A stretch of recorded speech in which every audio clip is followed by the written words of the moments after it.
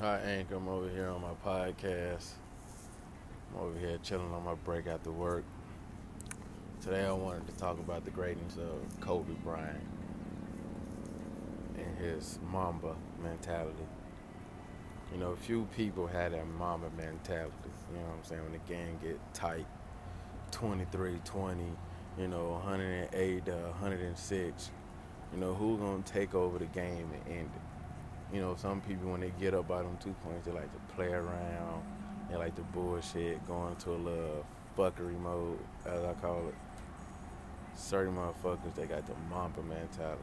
They're going straight focus mode. Take the heart from the competition at all times.